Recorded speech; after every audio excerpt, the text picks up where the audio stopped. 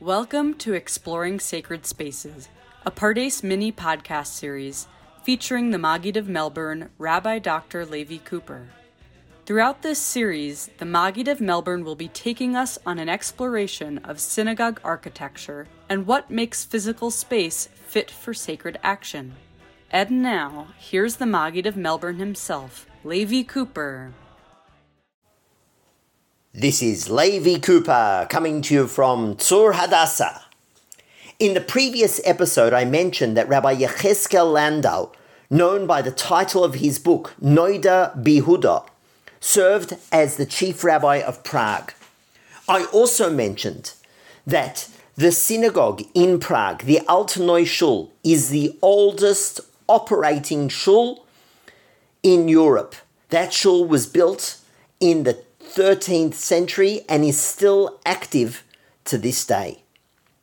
I remember the first time I visited Prague. I was there with my grandfather, Rabbi Yoav Kimmelman. And my grandfather said to me, "Why don't you go be chazan?" And I hesitated. I'm not a cantor. I'm not a chazan. I don't have a particularly pleasant voice. And, I daven the nusach of the Hasidim. And there, in the Altneu Shul, they daven nusach Ashkenaz. Of course they daven nusach Ashkenaz, and not the nusach of the Hasidim, because the shul predates the Hasidim. But my grandfather, he wasn't willing to give up. And he said to me, it's a big merit to lead the service in the synagogue of the great Maharal of Prague. In the end, for Tfilat Mincha, I went to be the Chazan. And as I approached the Amud Tfilah, where the Chazan stands, I was surprised to see that there was a step going down before the lectern, meaning that the Chazan went Yored Lifnei HaTeva, went down before the lectern for where the Chazan stands. That's exactly what is described in the Gemara.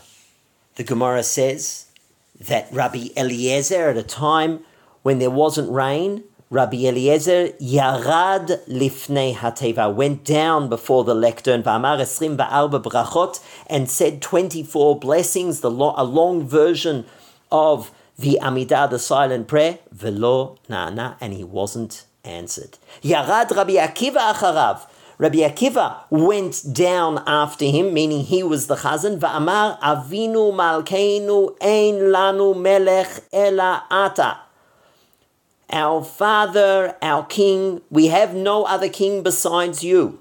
Avinu Malkeinu Lemancha Rachem Aleinu. Our Father, our King, for your sake, have mercy upon us. V'yardu geshamim, and rain fell. So we see that in the Gemara, the Chazan would go down. There are scholars who suggest that this practice comes from another Talmudic passage which says, Al ya'amod adam b'makom gavoa, a person should not stand in a high place v'yitpalel and pray, ela b'makom namuch, but rather in a low place v'yitpalel and pray, shene'emar, as it says in Psalms, Mima'amakim karaticha Hashem, from the depths I have called you, O God.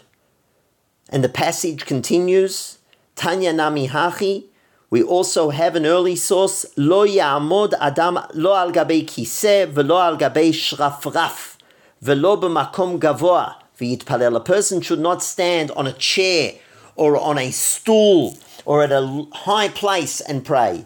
Ela b'makom namuch v'yitpalel. Rather, a person should stand at a low place. Why? Lefi she'en gavhut lifnei hamakom, because there should not be haughtiness before God. Shene'emar mima'amakim karaticha Hashem, from the depths I have called you, O God. And the Magen Avraham cites this, and this practice is can be seen in Prague, can also be seen in the Ramosh Shul in Krakow. And the truth is that here in Tzur Hadassah, I had hoped that that's what we would build as well. I'll come back to Tzur Hadassah in a moment. In modern parlance, in Hebrew, we say, Mi ole chazan, who's going up to be the chazan? And it seems to be that in the Mishnah and the Talmud, we don't find that verb for the chazan going up. Indeed, we saw that the chazan should really go down, shouldn't be at a high place. It could be that the source of that term comes from a Tosefta, but it's a borrowed term, because the Tosefta describes how the trumpets were used in the Beit HaMikdash, and the Tosefta talks about trumpets that were sounded to announce the Shabbat, when Shabbat began, or the end of Shabbat. And the Tosefta says, Chazan HaKnesset notel chatzotzeret, the Chazan. And here it seems to be not a cantor, but rather something more akin to a beadle or a gabbai, would take the trumpet, ve'oleh lerosh hagag gavoa sheba'ir, and would go up to the highest roof in the city in order to sound the trumpet. So here we find chazan and oleh. But here, as I said, we're not really talking about a cantor, we're not talking about leading the service, we're talking about a beadle or a sexton, and we're talking about blowing the trumpets. Indeed, the Shulchan Aruch rules that a chazan should not stand at a place that is higher than the rest of the community. But Rav Yosef Karo acknowledges two exceptions. One, Ela im ken haya zaken o choleh, o shehaya kavanato lahashmi'a latzibur, if the leader of the service was old or ill, or his intention was that the community should hear him, then he would be permitted to go to a higher place and be the chazan. And Rav Yosef Karo continues with the second exception, where he says that if the chazan's lectern was a self-contained area with walls or a gate or some type of little fence around it, then even if it's a little bit higher than the rest of the community, that's not a problem. So we have two choices, that the chazan is yored, which seems to be the source, that's the term that's used in the Talmud, and we also have chazan oleh, which is the modern term, and indeed there are shuls where the chazan goes up to a higher place, and I assume that that is because it's easier then to hear the chazan, and sometimes that place is indeed surrounded by a little fence in some way so that it is separate from the rest of the community. The truth is that in the Talmud we also have another verb.